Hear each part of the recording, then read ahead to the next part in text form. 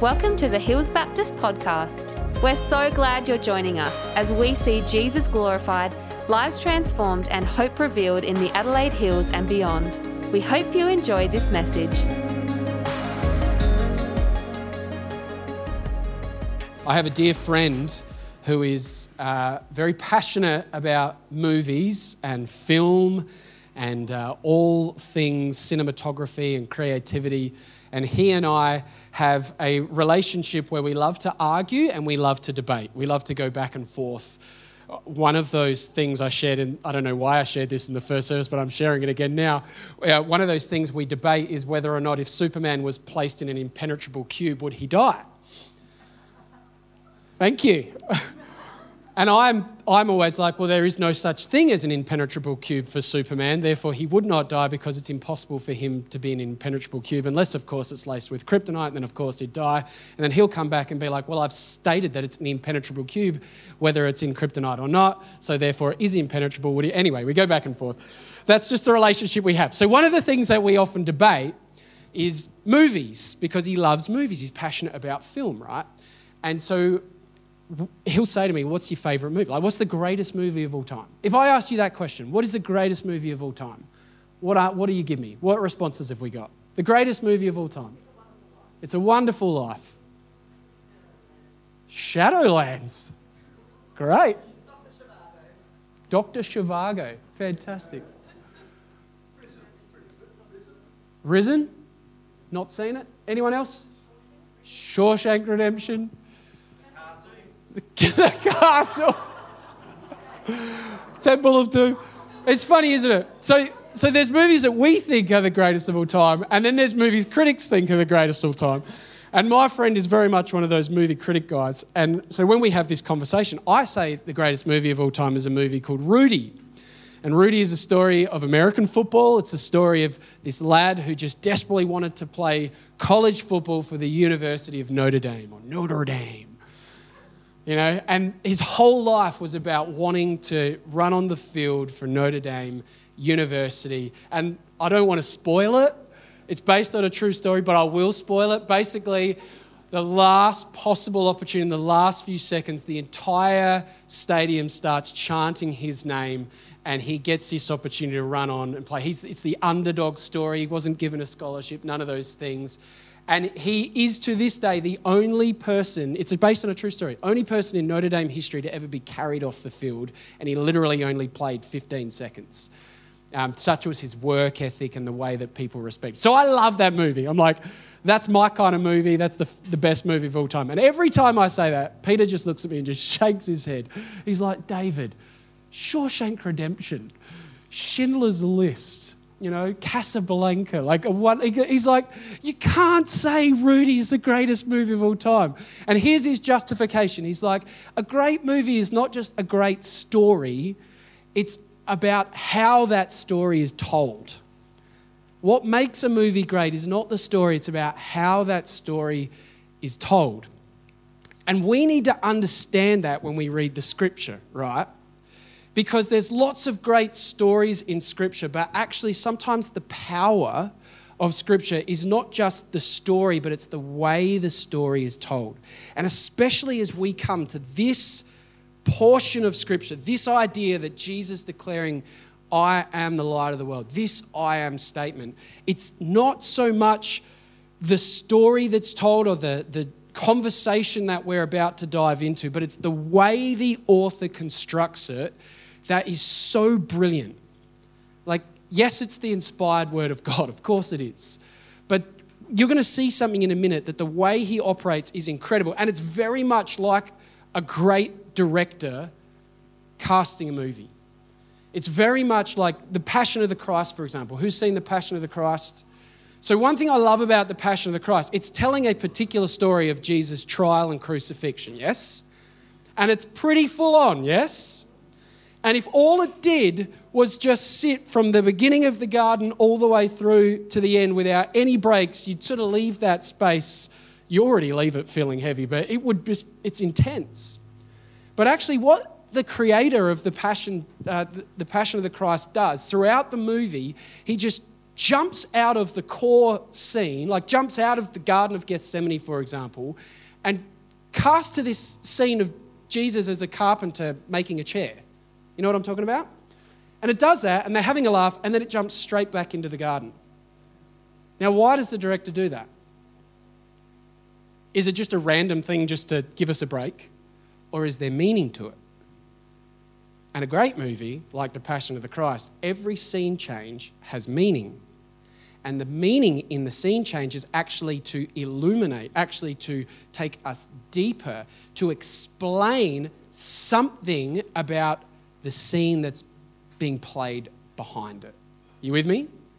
And as we come to this text, we just read chapter 8, verse 1 through 12. But this passage, this whole thing doesn't begin in chapter 8.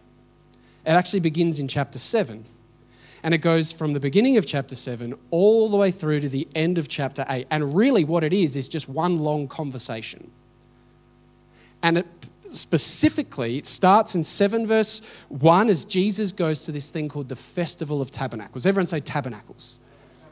And then he goes through Tabernacles, and this whole discourse or conversation in verse 37, where it says, on the last and greatest day of the festival, Jesus stood and said in a loud voice, ...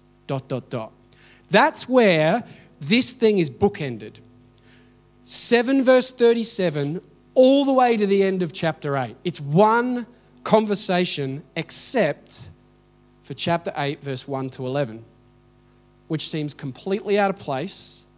It's set at a different time, a different day, different group of people. It seems random, so much so that in your Bible, there's probably a note there saying the earliest manuscripts and many other ancient witnesses don't have this in there. Yes? There's a whole lot in there, contextual criticism you would call it, where people will say, man, this is from a different place. It doesn't really belong here.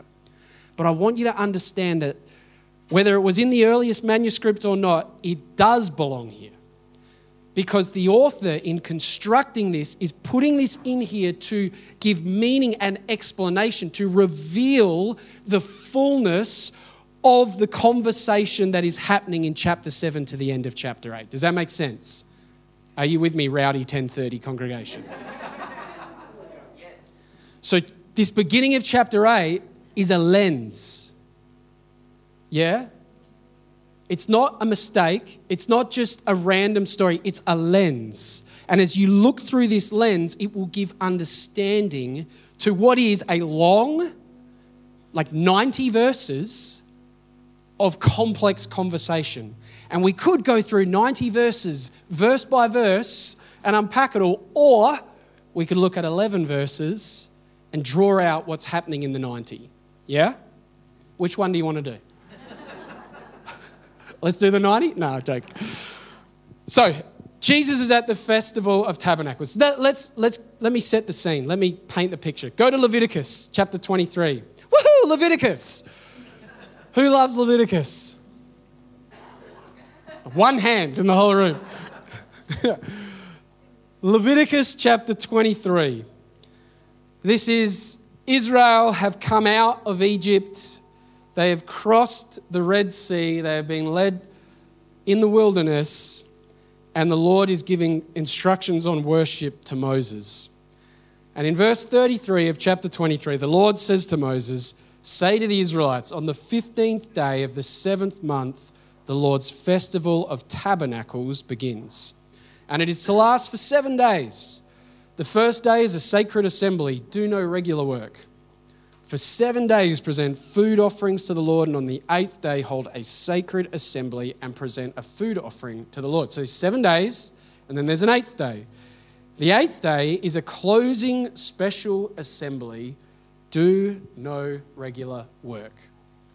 That's the Festival of Tabernacles. Now, why does God institute this? Why Israel coming out of Egypt, does God give them these worship practices? Why the Passover? You know, why these different festivals? All of it is so that they would have a tangible thing to hold on to remember, one, who God is, and two, what God has done. Yes? We do the Passover to remember that God brought them out of slavery. tabernacles. You do tabernacles because you have literally been brought out of slavery into the wilderness. You have been led by a pillar of cloud by day and a pillar of fire, light by night. You are living in tents or tabernacles. You are dwelling in little places all through the wilderness. God has nourished you with manna from heaven. God has nourished you with quail from heaven. God has watered you with water from rocks in the desert. And God is saying, I don't want you to ever forget who I am and what I've done. This is vital for you for as long as you are on the earth, as long as this nation exists, you need to remember this. And so I'm going to institute a festival, a week-long worship. And on the last day, the great day, a sacred assembly, you are going to perform 2 specific rituals or ceremonies which will ram this point home, right? Now, before I get to those 2 ceremonies, I'm going to just can I paint a little bit more? You see, this ceremony happens at what you would call the autumn equinox, or equinox, depending which way you want to put the emphasis. And this is when you have the same length of day and the same length of night. It's just before the days grow shorter and the nights grow longer. It's just at the time when the summer drought is ending and the winter rains are about to come, which means it's about to be that time where you've celebrated the fact that God has given us harvest. It's now been barren, but he's about to water the seed so that we can have harvest again. It's also prophetically speaking to the prophecies from Zechariah and throughout the prophets, basically saying that the light is going to come, that the river of life is going to come from heaven. Like it speaks so richly into Israel's dependence upon God and the promise for Israel's future. And so God institutes this Festival of Tabernacles, rich in symbolism, rich in reality around them. Don't forget now these 2 things on the 8th day, the great day, one being a water libation ceremony. Now, what the heck is that? That is where the Jewish people, after partying for 7 days, not partying for 7 days, like it's been a thing. And on the last day, it's night, and it's not night like Adelaide night where there's street lights everywhere. This is Flinders Ranges night. It's pitch black, the stars are in the sky, and what they would do, thousands upon thousands of Jews would take their torches, not, head torch, none of that. Like this is a stick with fire, a lantern. They would have this stick with fire and they would sing and dance, and there'd be these torches everywhere, and they'd go down to the water and they'd have a huge bowl and they'd fill it up with water, and they'd come into, in Jesus' day, the temple, and they would pour out the water in the presence of God. Remember, it's still the drought, the rain hasn't come. It's this symbol of saying, we know you are the one who brings about the rain. You are the one who's going to meet our need. You are the one who sustains us in dry times. You're the one who watered us in the desert. Like this is who you are. And so we bring an offering to you, declaring the nature of who you are. And the second one, on the same night when the water would pour out, they had 16 massive bowls held up on huge stands, and they were filled with oil, and they had garments for wicks, and they would light these 16 massive torches, massive lanterns, if you will, all around the temple courts. Now this is important that you're there. Put yourself there. If you have to close your eyes, close your eyes. Put yourself in this moment. The temple is a limestone building. What happens when it's pitch black and 16 enormous fire-lit lanterns all around the temple? What does that do when it hits the limestone? It illuminates. It's like a modern-day light show. And what it means is that all of Israel now, with their little torches in hand, singing and dancing, where do their eyes go? To the torch? to the temple. The temple, because it's like the light lights up the presence of God. It's saying, this is who he is. This is the one who drew us out of slavery. This is the one who led us in the wilderness. This is the one who brought us through the Red Sea. This is the one who is the I am. And he's come to dwell with us. It's crazy, right? This God would dwell with his people. And so the temple would be illuminated, not just the limestone, the gold. Like if you've read, Leviticus, Exodus, Numbers, the sheer amount of gold in this place. What happens when light hits gold? That's the 8th day.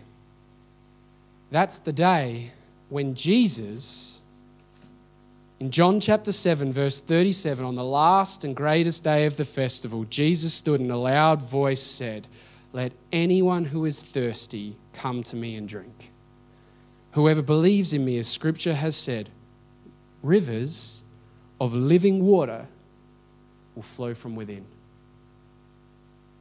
Do you realize what he's doing right there? Just picture it. There's Jesus at the temple. They've just poured out this enormous water ceremony, and he's like,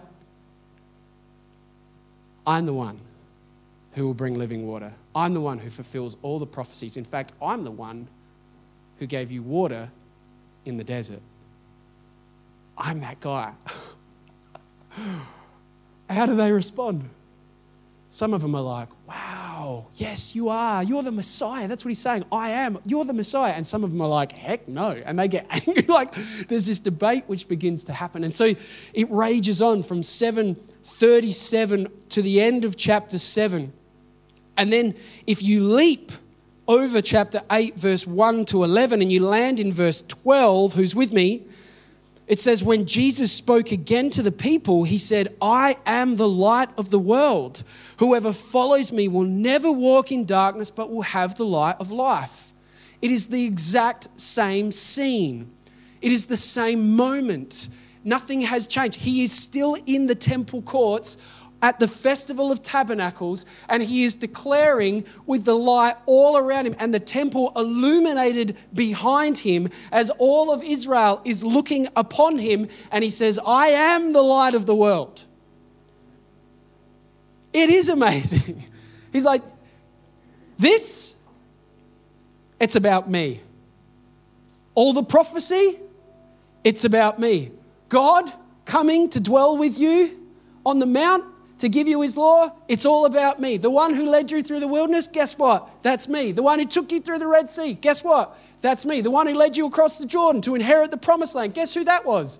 It's me. He's saying, I am the light of the world. I am the one who rescues and redeems. I'm the one who takes you out of slavery into freedom. I am the one who will give you fullness of life. And it's so rich because all through Scripture is this incredible symbolism of light and darkness and what they stand for. Light in Scripture is hand in hand with truth. Like God is true, God is truth, but God is light. We say God is love. They're all connected. And darkness, on the other hand, darkness is this picture of deception, a lie. They walked in darkness. They walked in the lie of the land around them. And it's this idea that when you believe a lie, when you live in a lie, you are living in darkness. And ultimately, believing that lie will lead to death. It's the Genesis 2 picture, Genesis 3 picture. Genesis 1 picture that God, there was nothing. There was waste. There was darkness. There was no truth. And then all of a sudden, what does God do? Speaks, and because he is truth, when he speaks, what's the very first thing that happens? Light. And when light comes into play, you can have life. Because you have no life without truth. And God is true. Are you with me?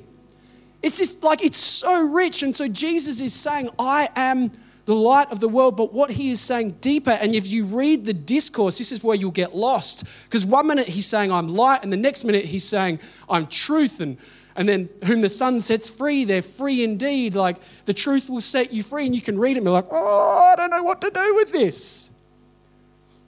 Or you can jump to the scene change and you can go from the discourse to the narrative and read 11 verses and go, that's what you're saying. Because this story that interjects this long discourse is a story about humanity, it's a story about light, and it's a story about darkness. And it's a story about what happens when light encounters darkness, when truth encounters lie. It's so powerful. So that's what we're going to do. We're going to jump in to this story. And I just want to show you a couple of quick things that Jesus is saying about himself. By Jesus declaring that he is the light of the world, that he is truth, what is he saying about himself and what is he saying about us? First and foremost, the first thing that he's going to declare here is that truth, or he, because he is truth, is the one who can reveal what's real. Truth always reveals what's real. What do I mean by that? When I was 4 years old, we had a sleep. It must have been Mum and Dad's anniversary or something like that, because I'm one of 5 children. Not many people who have 5 children get to have sleepovers at other people's houses, because no one wants 5 children sleeping over at their house, right? But for whatever reason, we found ourselves at our friend the Harris's house. They've got a bigger house. And so all of us had a sleepover. And I was sleeping in my friend Daniel's room. He was my age, and he had 2 older brothers who also shared that room. Big room, right? And so I've gone to bed on a little roll-out mattress in the middle of Daniel and Phil and Luke's room, and I'm lying there, and when I went to bed, it was like this big room with heaps of space. And when I was a child, I was one of those kids who loved to sleep with the door open, because the door open let in a little bit of light. And I remember they shut the door, and there was still a little bit of light around, because I was 4. But it was like, man, this is a bit darker than I'm used to, but it's okay. So I went to sleep in this big, vast room. Now, I remember waking up, and I got shivers in the first service, so it's coming back to me now. I remember waking up in the middle of the night and just it being pitch black. Like, I'm talking so black you couldn't see your hand in front of your face. And so I wake up in the middle of the night and I'm like, this is really, really dark and I'm not used to this. But I composed myself because I was like, it's okay. It's a huge room. You're in the middle of the room. Just, get up, feel around, work your way to the door. It'll be okay. And so I'm like, okay, I'm in the big, vast room. And as far as I could tell, that's where I was, because it was pitch black. But then I tried to move. And as I moved my arm, I couldn't get more than that far, and I hit something, which started to freak me out. And then I moved my leg trying to kick, and I was like, I can't move that either. And then I tried to roll, and my shoulder hit something. I'm like, like so scared. And what I didn't realise had happened is in the middle of the night, I'd rolled under my friend's bed. And not only had I rolled under my friend's bed, but my friend's older brothers thought it would be hilarious to take everything in the room and block me in under the bed. So pillows, like rugs, toy boxes, just everything you could have to trap me under the bed, thinking, this is a hilarious joke. Dave's under the bed. He'll wake up and won't know where he is.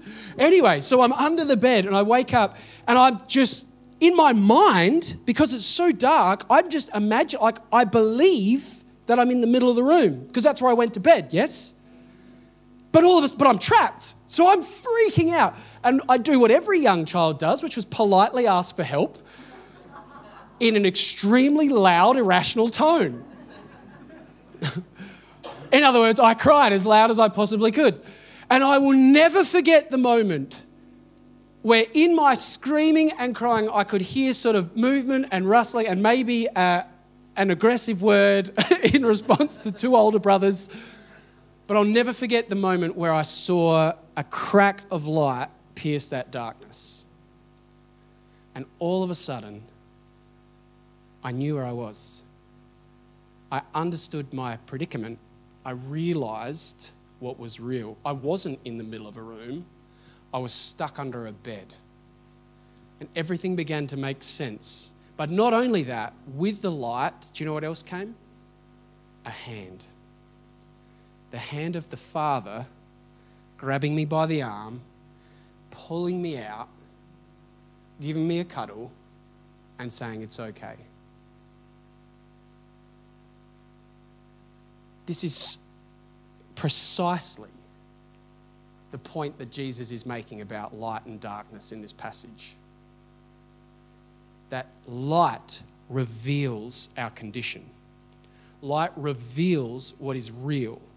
Darkness has this way of entrapping us. Like we believe the lie. We believe the lie of the serpent in the garden saying that we could be like God if we do it our way, that we can make God in our image as opposed to recognizing we're already made in his image. And so we don't need to set ourselves up and create a God in our image. We actually get to bow down to the God whose image we are made in, who loves us and is for us and is with us. And that is the light. And in that light is freedom. It's not, the devil comes and he says, can't you eat from any tree? It's a lie, because there was only one tree they couldn't eat from. What they've forgotten is they've got the freedom of the entire garden. And all of it is good. All of it is amazing.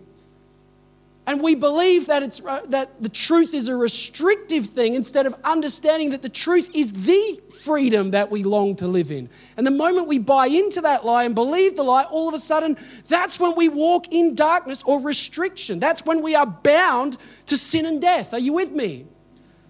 This is the picture. And so truth reveals what's real. And Jesus standing here at the Festival of Tabernacles is declaring, I am truth. I am the one that you are looking for. I am the one who brings you freedom. And it's exactly what we see in this story. That truth reveals what's real. Watch this. I've got to show you something. It reveals what's real in the woman, in the Pharisees, and in the believers. Go to chapter 8, verse 31. This is the discourse. To the Jews who had believed him, everyone say believed him, Jesus said, if you hold to my teaching, you are really my disciples. Then you will know the truth, and the truth will set you free. Listen to this answer. They answered him, we are Abraham's descendants and have never been slaves of anyone. Excuse me? How can you say that we shall be set free? Jesus replied, very truly, I tell you, everyone who sins is a slave to sin. Now, a slave has no permanent place in the family, but a son belongs to it forever. So if the son sets you free, you are free indeed. These are people who had believed him. It's a picture of the church again, that these guys are the one, they're going, we're Abraham's descendants. We've never been free. We don't need a savior. I accumulate that just by the nature of who I am. No, you need a reliance on Christ is what Jesus is saying. And they're saying, we're Abraham's descendants. We've never been slaves to anyone. Where are they? They're at the Festival of Tabernacles celebrating what? Freedom from slavery. We've never been slaves to anyone. Duh. You were a slave for 400 years in Egypt. Actually, right now, you're under Roman oppression. So, you're living in darkness. You think you've got the freedom of the whole room, but you're trapped under the bed. And the only way that you can come into the freedom of what God has created for you is to stop trusting yourself and to start relying upon me and see the light. Like, you need to know your condition. This is how discipleship starts, with a revelation of discontentment from the trappings of the world, realizing that, man, I am not righteous. I am a sinner, but I need the grace of God to redeem me. It's when the Spirit convicts us of our own fallenness that we finally come to God and say, please. And this is what he's saying. Truth reveals what's real. If you've ever read The Great Divorce by C.S. Lewis, you will know what I'm talking about in his picture of the absence of God. He paints it as a dark grey city, and at first it's big and vast. But as he is drawn to the light, he realizes how small that darkness is. And he says, it is merely a pebble in the human world.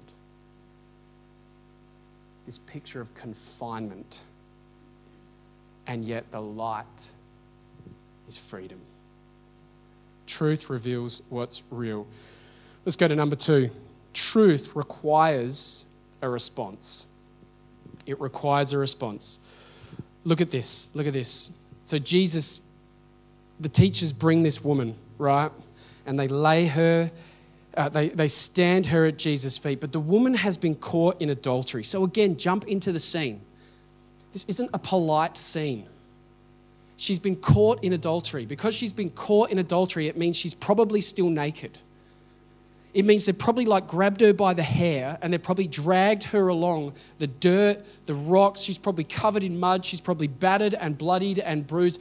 Her world is a mess. And there she is, naked before all these people, standing before Jesus, surrounded by Pharisees. And all the Pharisees are looking at her and just being like, she is a terrible, sinful woman, deserving of death, deserving of being stoned based on our law. Jesus, what are you going to do with it? Jesus bends down and he writes in the ground. And then he just says a few simple words. The light comes out of his mouth and he says, let those who are without sin cast the first stone. Now what happens?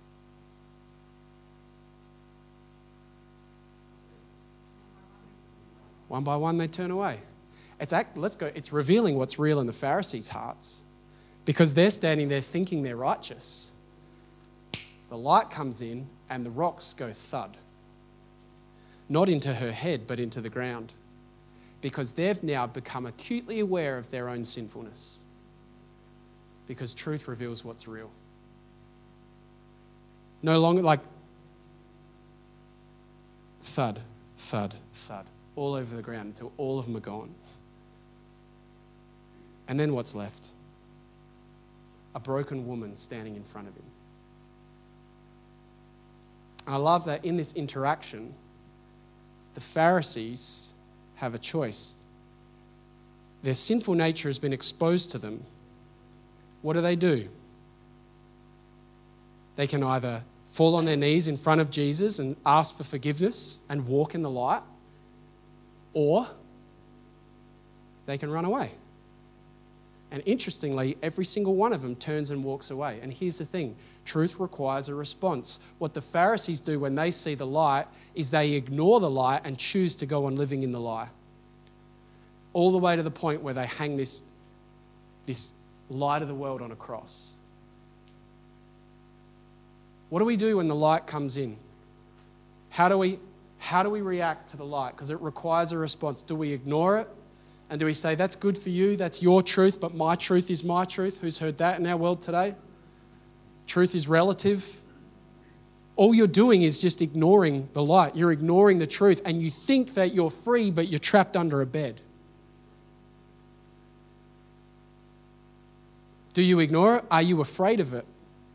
I think we have a whole lot of people who know the light, but we're terrified of the light because when we come into the light, the deep, dark stuff that we love to hide is going to be exposed, just like this woman. Just like this woman. Now she's standing naked in front of all of Israel. That's a very shameful place to be. But interestingly, the fact that she's exposed is actually God's mercy, because when God's mercy, when the light comes into her situation, she has an invitation to come and follow him. He sets her free.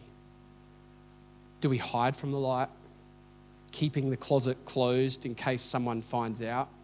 Do we ignore the light, or do we walk in the light? The woman, she didn't confess.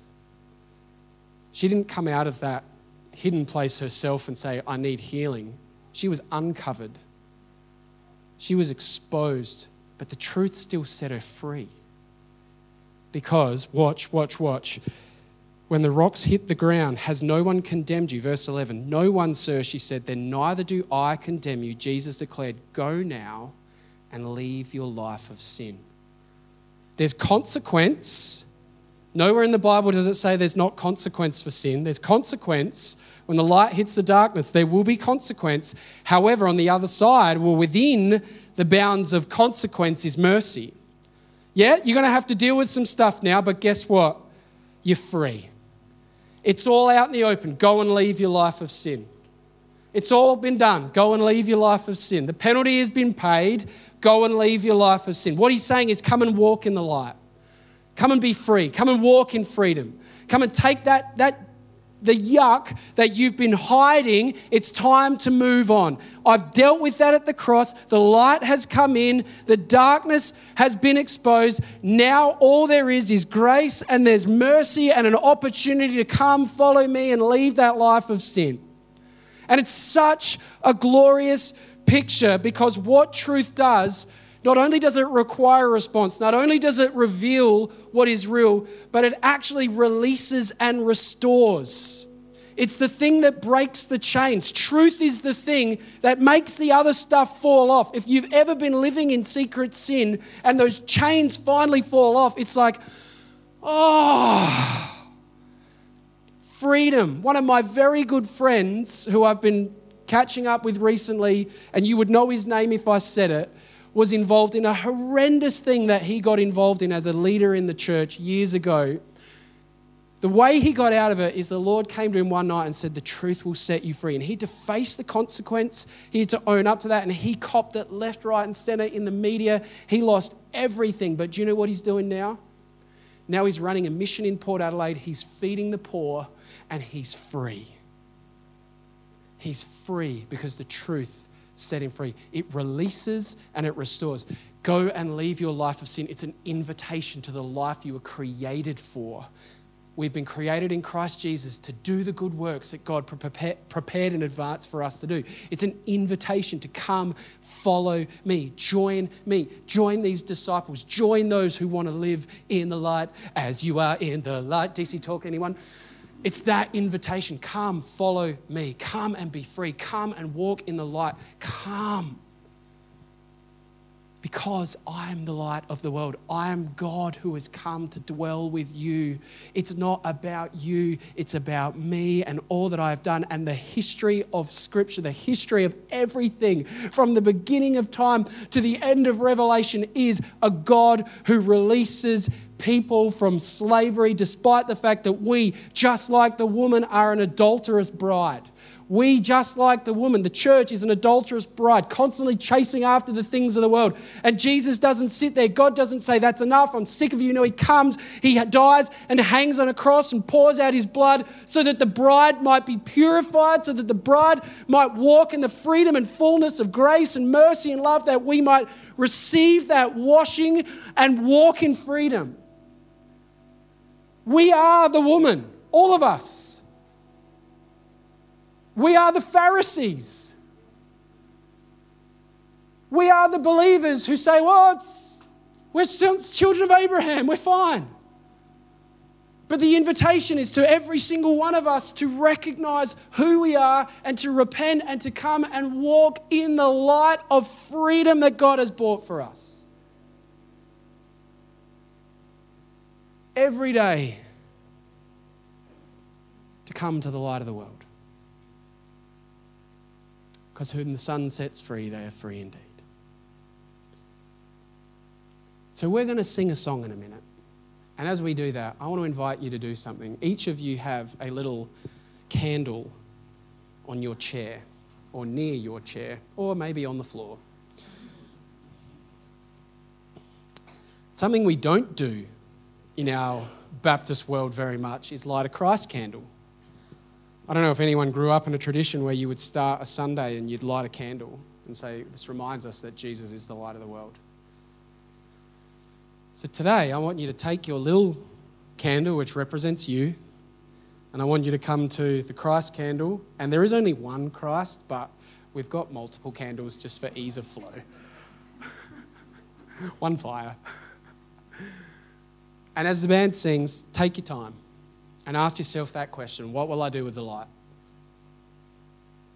Maybe for you, it's time to bring some stuff into the light. maybe for you, it's time to recognize, I've been walking in that sort of ignorance. Maybe for you, it's just an opportunity to thank him for his wonderful grace and mercy which sets us free. But come, let that little candle, squeeze it a little bit, because last time it fell in. Light it. And then you can just hold it in your hand and watch as we sing the song or place it on the ground or whatever it is that you want to do. But let this just stir your soul and thank God for all he has done for us in Christ, because he is the light of the world. Stand to your feet, let's pray. Loving Heavenly Father, we thank you for your mercy. We thank you for your grace. We thank you for this incredible picture that we find in John 7 and 8, and then 9, that you are the one who opens our eyes that we can see truth. We pray today just that you would come and you would speak, Lord. And I pray that we would be like the woman, not the Pharisees. That we would be like the woman, not the crowd, who received that mercy with joy and follow you with humble hearts and great thanksgiving. We bless you and we praise you. And all God's children said, amen. Thanks for listening to the Hills Baptist podcast. If you'd like to partner with us in developing and equipping passionate disciples who love God, love people, and boldly share the gospel, you can do that at hillsbaptist.com/giving. We pray this message has empowered you to live and love more like Jesus. Have an amazing day.